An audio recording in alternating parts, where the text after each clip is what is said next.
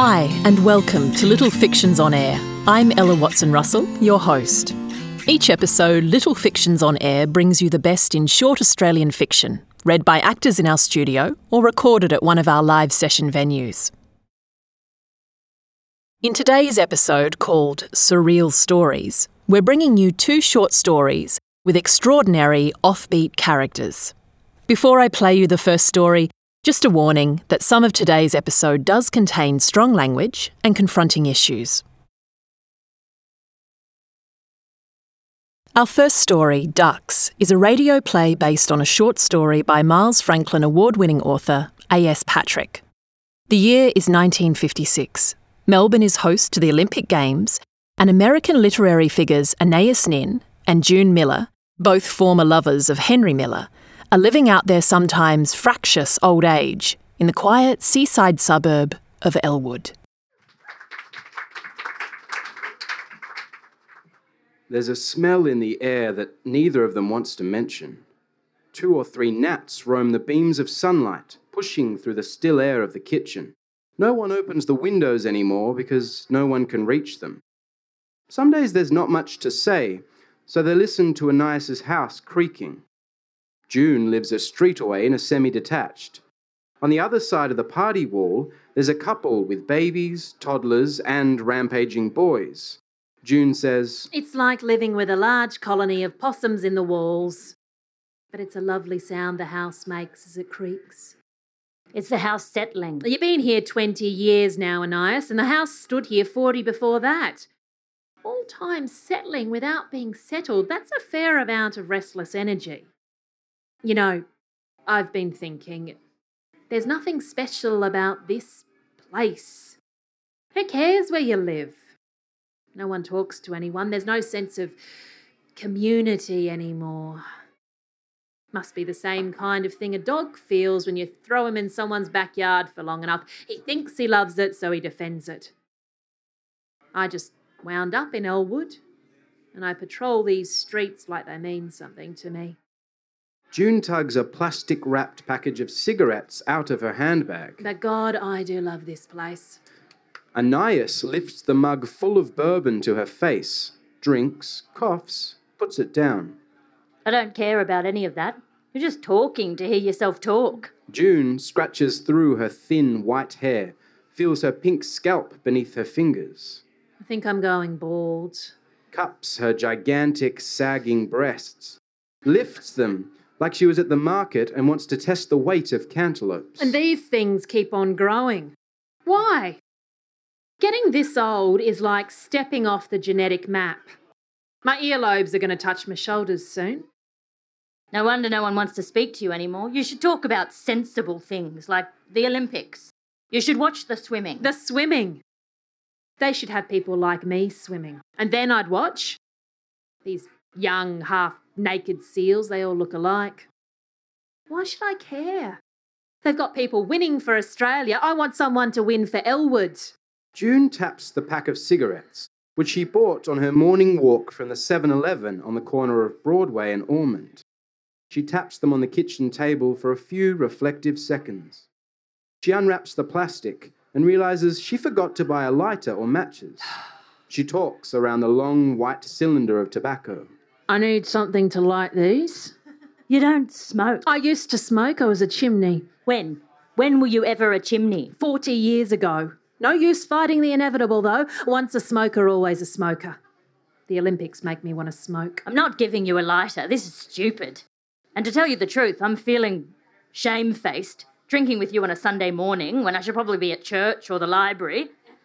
I should be respectable by now. You should be vacuuming the floor. Look at the lino. It's disgusting. What are you talking about? It's not disgusting.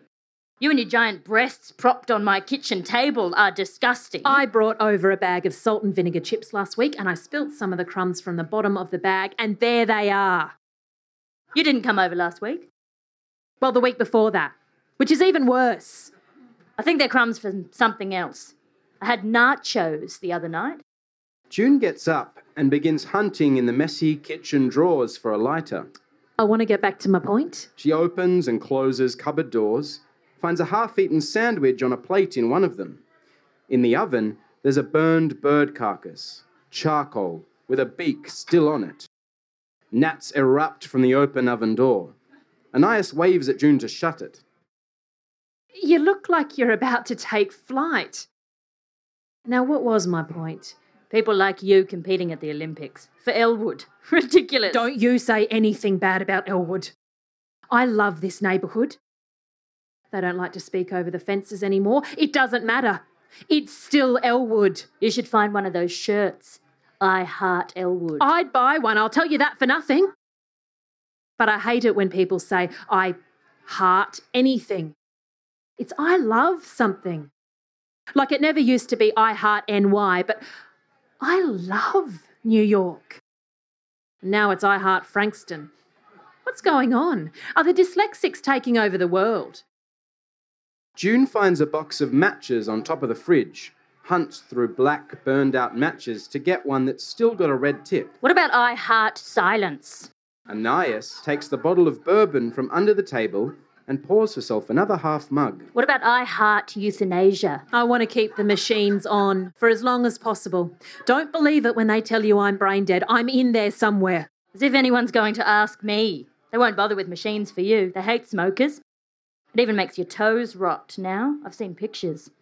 These days they'd pour something combustible over you and light a match. I don't believe in cremation. You can't put people in ovens. Give someone a thingamajig full of ashes. They expect you to take it home. I don't want someone's remains on top of my fridge. They should give you a commemorative ashtray at least. Where do I ash this? Anais levers herself to semi-erect standing and moves crab-like along the kitchen table and out of the room, returning a few moments later with a white plastic ashtray, the blue and red strips around its radius faded, its centre embossed with the Footscray Football Club logo.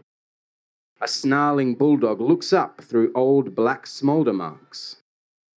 Look at this bulldog, thrown in there like that. The people who love Footscray should not be putting out their cigarettes on him. Where's the club loyalty in that? They should have used the little blue boy of Carlton Football Club, or the Footscray fans, or the Magpies, the Eagles and Swans, the whole menagerie.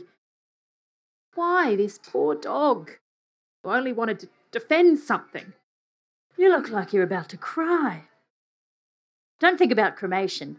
Someone has to want cremation. They don't put you in an oven like a Sunday roast. I don't like worms any better. I don't like the idea of them crawling around in there with their hungry little mouths. I don't even like gardening. If they could just think of a better way. I'd prefer just to vanish. Maybe the next time they're testing a nuclear weapon, they could put you underneath it. Are you losing your marbles? Australia doesn't have nuclear weapons. Well, we should. At least a few of them. Have you seen how many American tourists there are these days? They want to take over. No, I don't want a nuclear explosion in any case.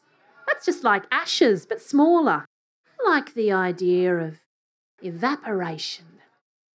Like a dream rising from the pillows by my head. June always thought of herself as a poetic soul. That's the way it was with Henry. He had a smile on his face and an erection. It was wonderful. Must have been thinking of me when he died. He always said I was cream and his taste of paradise this side of the Milky Way. Nah, that was just a quote. That is not a quote! Henry could be very poetic. Probably someone good, like Hemingway. Hemingway? You can't be serious. Hemingway didn't even like women. He wouldn't have known the taste of cream if you put a warm spoon of it to its lips. Didn't know cream from brim. That's why he needed to put some shotgun ventilation into his skull. That old man and his bloody sea. I swim the 25-metre pool every week. I'm still in good condition. Breaststroke, backstroke if I'm really feeling up to it.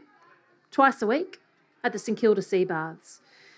In my red rubber cap that says Elwood in black letters along each side of it. Henry got the swimming cap as a secret birthday present for me many years ago. Sometimes I wear it on my walks around the neighbourhood. Take that cigarette out of your mouth. You're not even inhaling. I had this dream last night. I was walking along Addison Street and about to cross the canal when I noticed there were all these ducks floating out to sea. There were thousands of them on the smelly canal water, and all of them were wearing gold medals. They were quacking the Australian national anthem all together. It sounded terrible. As I sat there on the edge of the canal, I realised I was an old duck. And I didn't have a medal because I only wanted to compete for Elwood, and everybody had thought that was stupid. This is just shameful and ridiculous. If you still had a man, shameful would still be a nice word. But you might as well be a virgin again. You probably are. You've grown a new hymen by now. Virgin? Me? I'll have you know that I got around back in my day. I was game for anything. Big boy Joe Batty said I had a healthy appetite. That's what he said. Ah, Joe. With his paint-spattered overalls that looked like the night sky in a dimly lit room, and his huge hands that could crush an empty tuna can. I'd seen him do it. But on my body, he had such a delicate touch. It would rival a violinist's caress. Healthy appetite? Probably referring to all the nacho eating. They didn't have nachos in those days. Of course they did. Nachos, they've been around since before Elwood. The pizzas were still in Italy, the souvlaki still in Greece, and all of that stuff was still in Mexico. We had fish and chips. No smelly dim sims or crappy Chico rolls either. Just fresh fish in batter and chips the size of Olympic gold medals. There are pictures of Ananias's husbands on the walls and in grimy photo frames arrayed on the dusty furniture, all of them done in by bad hearts. Something to do with the kind of love Ananias put into them, June is sure. Each in their reign had exclusive rights to the walls and furniture of Ananias's house. As the years of their absence went on, they seemed to have congregated, shoulder to shoulder, in friendly fellowship, as though there is one happy bed made for all four of them in the hereafter. June looks at Henry, smiling at her from the wall, from just below the dead kitchen clock, whose hands haven't moved in the 10 years since Ananias was last able to get onto the chair to replace its battery, and smiles back up at him. A sweet smile he would remember even in heaven, a smile that belongs to him alone.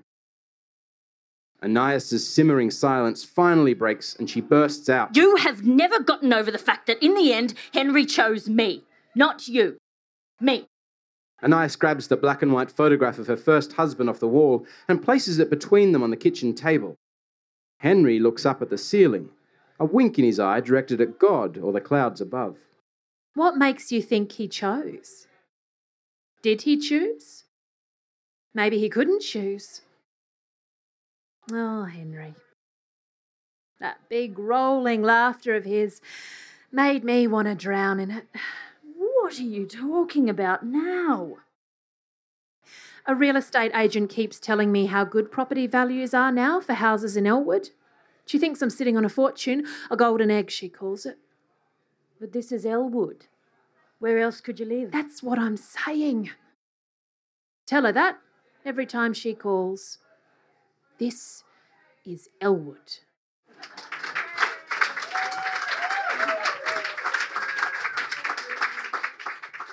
That was a radio play based on a short story by A.S. Patrick and performed by Joel Horwood, Eleni Schumacher and myself. You can read this story in A.S. Patrick's debut collection, The Rattler and Other Stories, published by Spineless Wonders. Our second short story today, Carrot on the Edge, comes from Comic West Australian author Jude Bridge and is performed by Little Fictions regular Lauren Hamilton-Neal. Gordy braces himself as a small, angry child pummels his midriff. The punches don't hurt, they barely skim his carrot costume with a glancing thwack.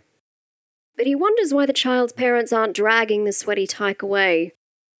He can see the parents standing at another market stall, looking over, not worried, smiling indulgently at their little darling, whose bright blonde head is lowered as he fiercely concentrates on beating his passive, oversized orange opponent. The parents turn back to the avocados, prodding every single one with a hard fingertip, and wondering why all the produce is so soft and bruised today. A blonde sibling joins the first boxer, and together they give the carrot their best. Gordy isn't worried. He can absorb punches from 4 little uns simultaneously. It's the teenagers he has to watch out for. One quick blow from behind can send him sprawling, buckling his leafy top and damaging his acrylic shell. Given Gordy's time constraints, the last thing he wants to do when he gets home is touch up his costume with sticky orange paint. If the damage runs any deeper than a tiny chip, the shredded paper padding underneath the shell is revealed, and black newsprint mixes with orange goo. The besmirched costume needs replacing, but the stall owner, Old Lady Fisher, is tighter than the skin on a turnip. "If Gordy doesn't want the job," she says, "there are plenty of others who do." So Gordy hitches up his orange tights and braces for sneaky attacks from behind. How did I come to this? He asks himself from within his orange prison. I showed such promise as a child. I could have been anything. A dancer! Well, the tights hanging low around his crotch make a genital mockery of that dream. A male model! I'm certainly thin enough and tall enough, he thinks. If it wasn't for the acne scars and the overcrowded teeth, I could be strutting the catwalks of Milan. Or I could have been a pianist, a doctor, a big strawberry. Miles would enjoy the strawberry joke, thinks Gordy. He misses his friend, who sends long emails every day about his adventures in Bali.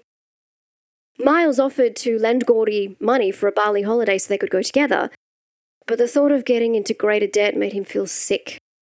Besides, he stood to lose all 4 jobs if he asked for time off, therefore defaulting on his loan payments and possibly going to the big house. Gordy is so poor he can barely afford to eat. Fortunately, he smokes, so he can suppress his appetite.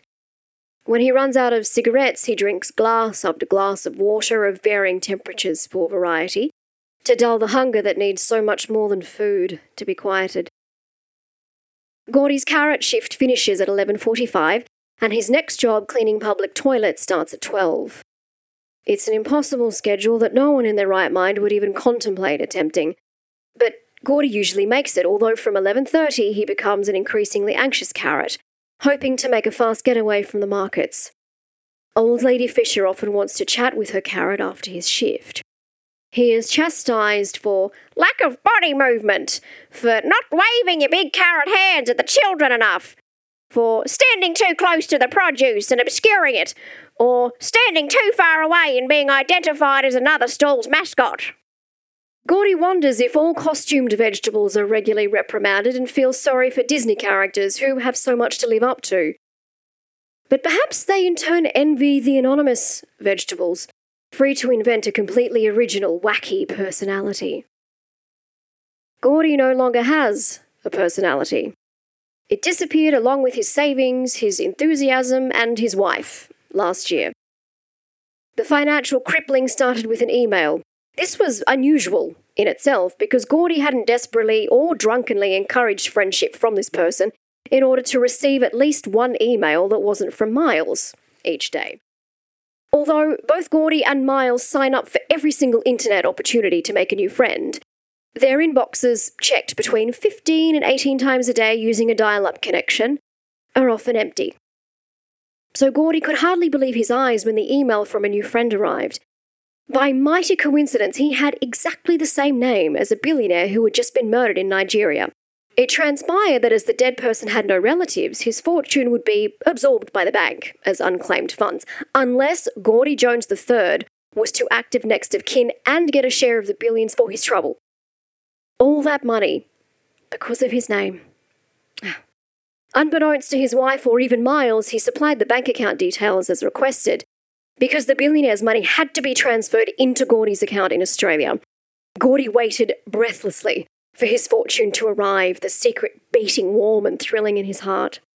When he next checked his bank account anticipating a deposit of $235 million, it had been drained, as had his credit card, his Christmas fund, and his son's junior kangaroo saver account. Shortly after the Nigerian debacle, Gordy resigned from his position as a charity worker, feeling it wasn't safe to work with money anymore, as he hadn't had the nous to reject a Nigerian fortune and project the junior kangaroo saver. He became a carrot, a toilet cleaner, a telemarketer, and a swimming pool attendant, non-active division. Today he is running extra late. In a complete departure from her usual bitchy self, Old Lady Fisher has given him 2 plastic bags full of nearly rotten tomatoes, which she slowly picked out one by one while telling him about her hernia. He won't have time to change before dashing across the freeway to the toilets, but he is grateful for the slightly wet bags of tomatoes. They'll cover breakfast, lunch, and dinner until Wednesday, if he doesn't binge tonight. There will be diarrhea, but food is food. And he has half a bag of weevilled flour at home to thicken the tomatoes into a paste and live high on the hog for a few days. Leafy head under his arm, sloppy bags dangling from his orange begloved hands, he runs as fast as his low-slung tights will allow towards his car. The pointed end of his costume dangles rudely between his legs, hampering movement still further. He pushes the car seat back as far as it will go. Unable to bend at the waist, he forces his stiff form between the wheel and the seat, tossing gloves, tomatoes, and carrot head into the passenger seat. The key slides into the ignition, snickety-snack, and cough, cough, silence. Sometimes the engine doesn't catch the first time. Gordy tries again and gets a death rattle. Sometimes the engine doesn't catch the second time. And again, the engine splashes into life. Gordy plants his foot on the accelerator. Great clouds of white smoke billow into the face of a peachy-cheeked child who is standing in the car park. His mother waves away the smoke with angry hands and gives Gordy the finger. Gordy puts on his sunglasses and pretends not to notice. Fortunately, the woman can't read his number plate as he has smeared black paint over it, anticipating similar scenarios. The car takes a while to warm up, even on this scorching hot day. Gordy's feelings towards the car are generally sympathetic. It was the only thing he was allowed to keep after the Nigerian nightmare, as it was considered to be without monetary value. The intermittent non-starting issue has long puzzled mechanics, electricians, and Cousin Bob, known to be good with cars. Parts that have been replaced include, but are not limited to, starter motor, carburetor, oil pump, distributor, timing belt, fan belt, fuel filter, 8 times, and radiator. Gordy squeals out of the car park, billowing smoke. Once on the freeway, he lights a cigarette to calm his nerves. The car is making a rattling noise, but he chooses to ignore it, for now. It is also rapidly losing power. He is travelling at 60 kilometres per hour in a 100-kilometre speed limit area. People swear at him and beep, but when they speed past and see he is just a carrot, all anger is forgotten and they laugh. Children turn in their seats to stare at the funny human-headed carrot driving a car. Gordy flicks his cigarette butt out of the window. Buffeted by the wind, it gleefully dives back in and lands on his thigh. The thick nylon tights enjoy the smouldering butt, melting in a quick circle and adhering moltenly to his leg hair. Then his skin. Panicked, Gordy bats at the butt with his hands, accidentally flicking it up into his carrot chest. Like the tights before it, the carrot is fond of fire and the shredded newspaper burns enthusiastically. The still alight butt deftly slips down between the steering wheel and the costume and creates a jolly niche for itself. Gordy screams and swings the wheel violently to the left, planning to stop in the emergency lane. But the wheel says no, not interested, as it has soared through the burning paper wadding and hooked itself within the wire frame beneath. Going straight ahead is the only option. Gordy sees flames.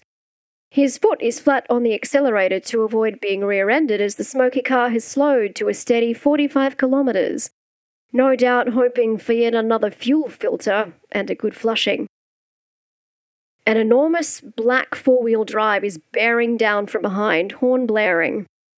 Gordy decides he will not die like a burning sardine in a tin. can now sauntering along at 30 kilometres. His thigh sizzles with pain. With the strength of half a man, Gordy digs into his costume, into his burning carrot stomach, and pulls at the wire, fingers burning, laying waste at his flaming costume. The steering wheel is freed sufficiently to lunge left and to safety in the emergency lane. Gordy's thigh and stomach are throbbing, and there is a strong smell of burnt flesh. As there's no water in the car, Gordy improvises. He stretches as far as his costume will allow, grabs some soft tomatoes and mashes them into his burns, making them sting to high buggery. The flames die in the pasta sauce. Gordy passes out from pain, exertion, and malnourishment. Later he becomes vaguely aware of assorted uniforms and voices. Can't see where the blood's coming from. Carrot looks burnt. Self-harm? Severe blood loss, torso and thigh, visible blood clots, doesn't seem possible. Carrot fused with steering wheel. And seat. It's not blood, Pete, it's tomatoes. Look, he's got a whole bag of them. Carrot and tomatoes, let's make a stew. Shut up, Pete, it's not funny. Cut the carrot out of the car. Gordy regains consciousness for a few seconds and whispers to a paramedic. Need to clean. Toilets. Can you drop me off? Railway toilets. Filthy on a Sunday. The paramedic smooths Gordy's wrinkled forehead with a calming hand. You're badly burnt, mate. You need to relax. We'll get you to hospital. Forget the toilets. Get the carrot off me! Get it off! It burns! Screams Gordy hysterically. The paramedic shoots morphine into Gordy and he slumps. It's going to be okay, mate, the paramedic says softly, thinking of the months of skin grafts and rehabilitation Gordy will have to endure. Gordy's reddened eyes flick open briefly. Tell me again, he says. Tell me I'll be okay. I don't want to be a vegetable for the rest of my life. That's all we have time for this week. We hope you've enjoyed Surreal Stories. Do let us know what you think of our show. We'd love your feedback. You can find the contact details on the 2RPH website. I'm Ella Watson-Russell, your Little Fictions on Air host. This episode was produced by Spineless Wonders publisher Bronwyn Meehan, and our sound engineer is Chester Chu. Bye for now.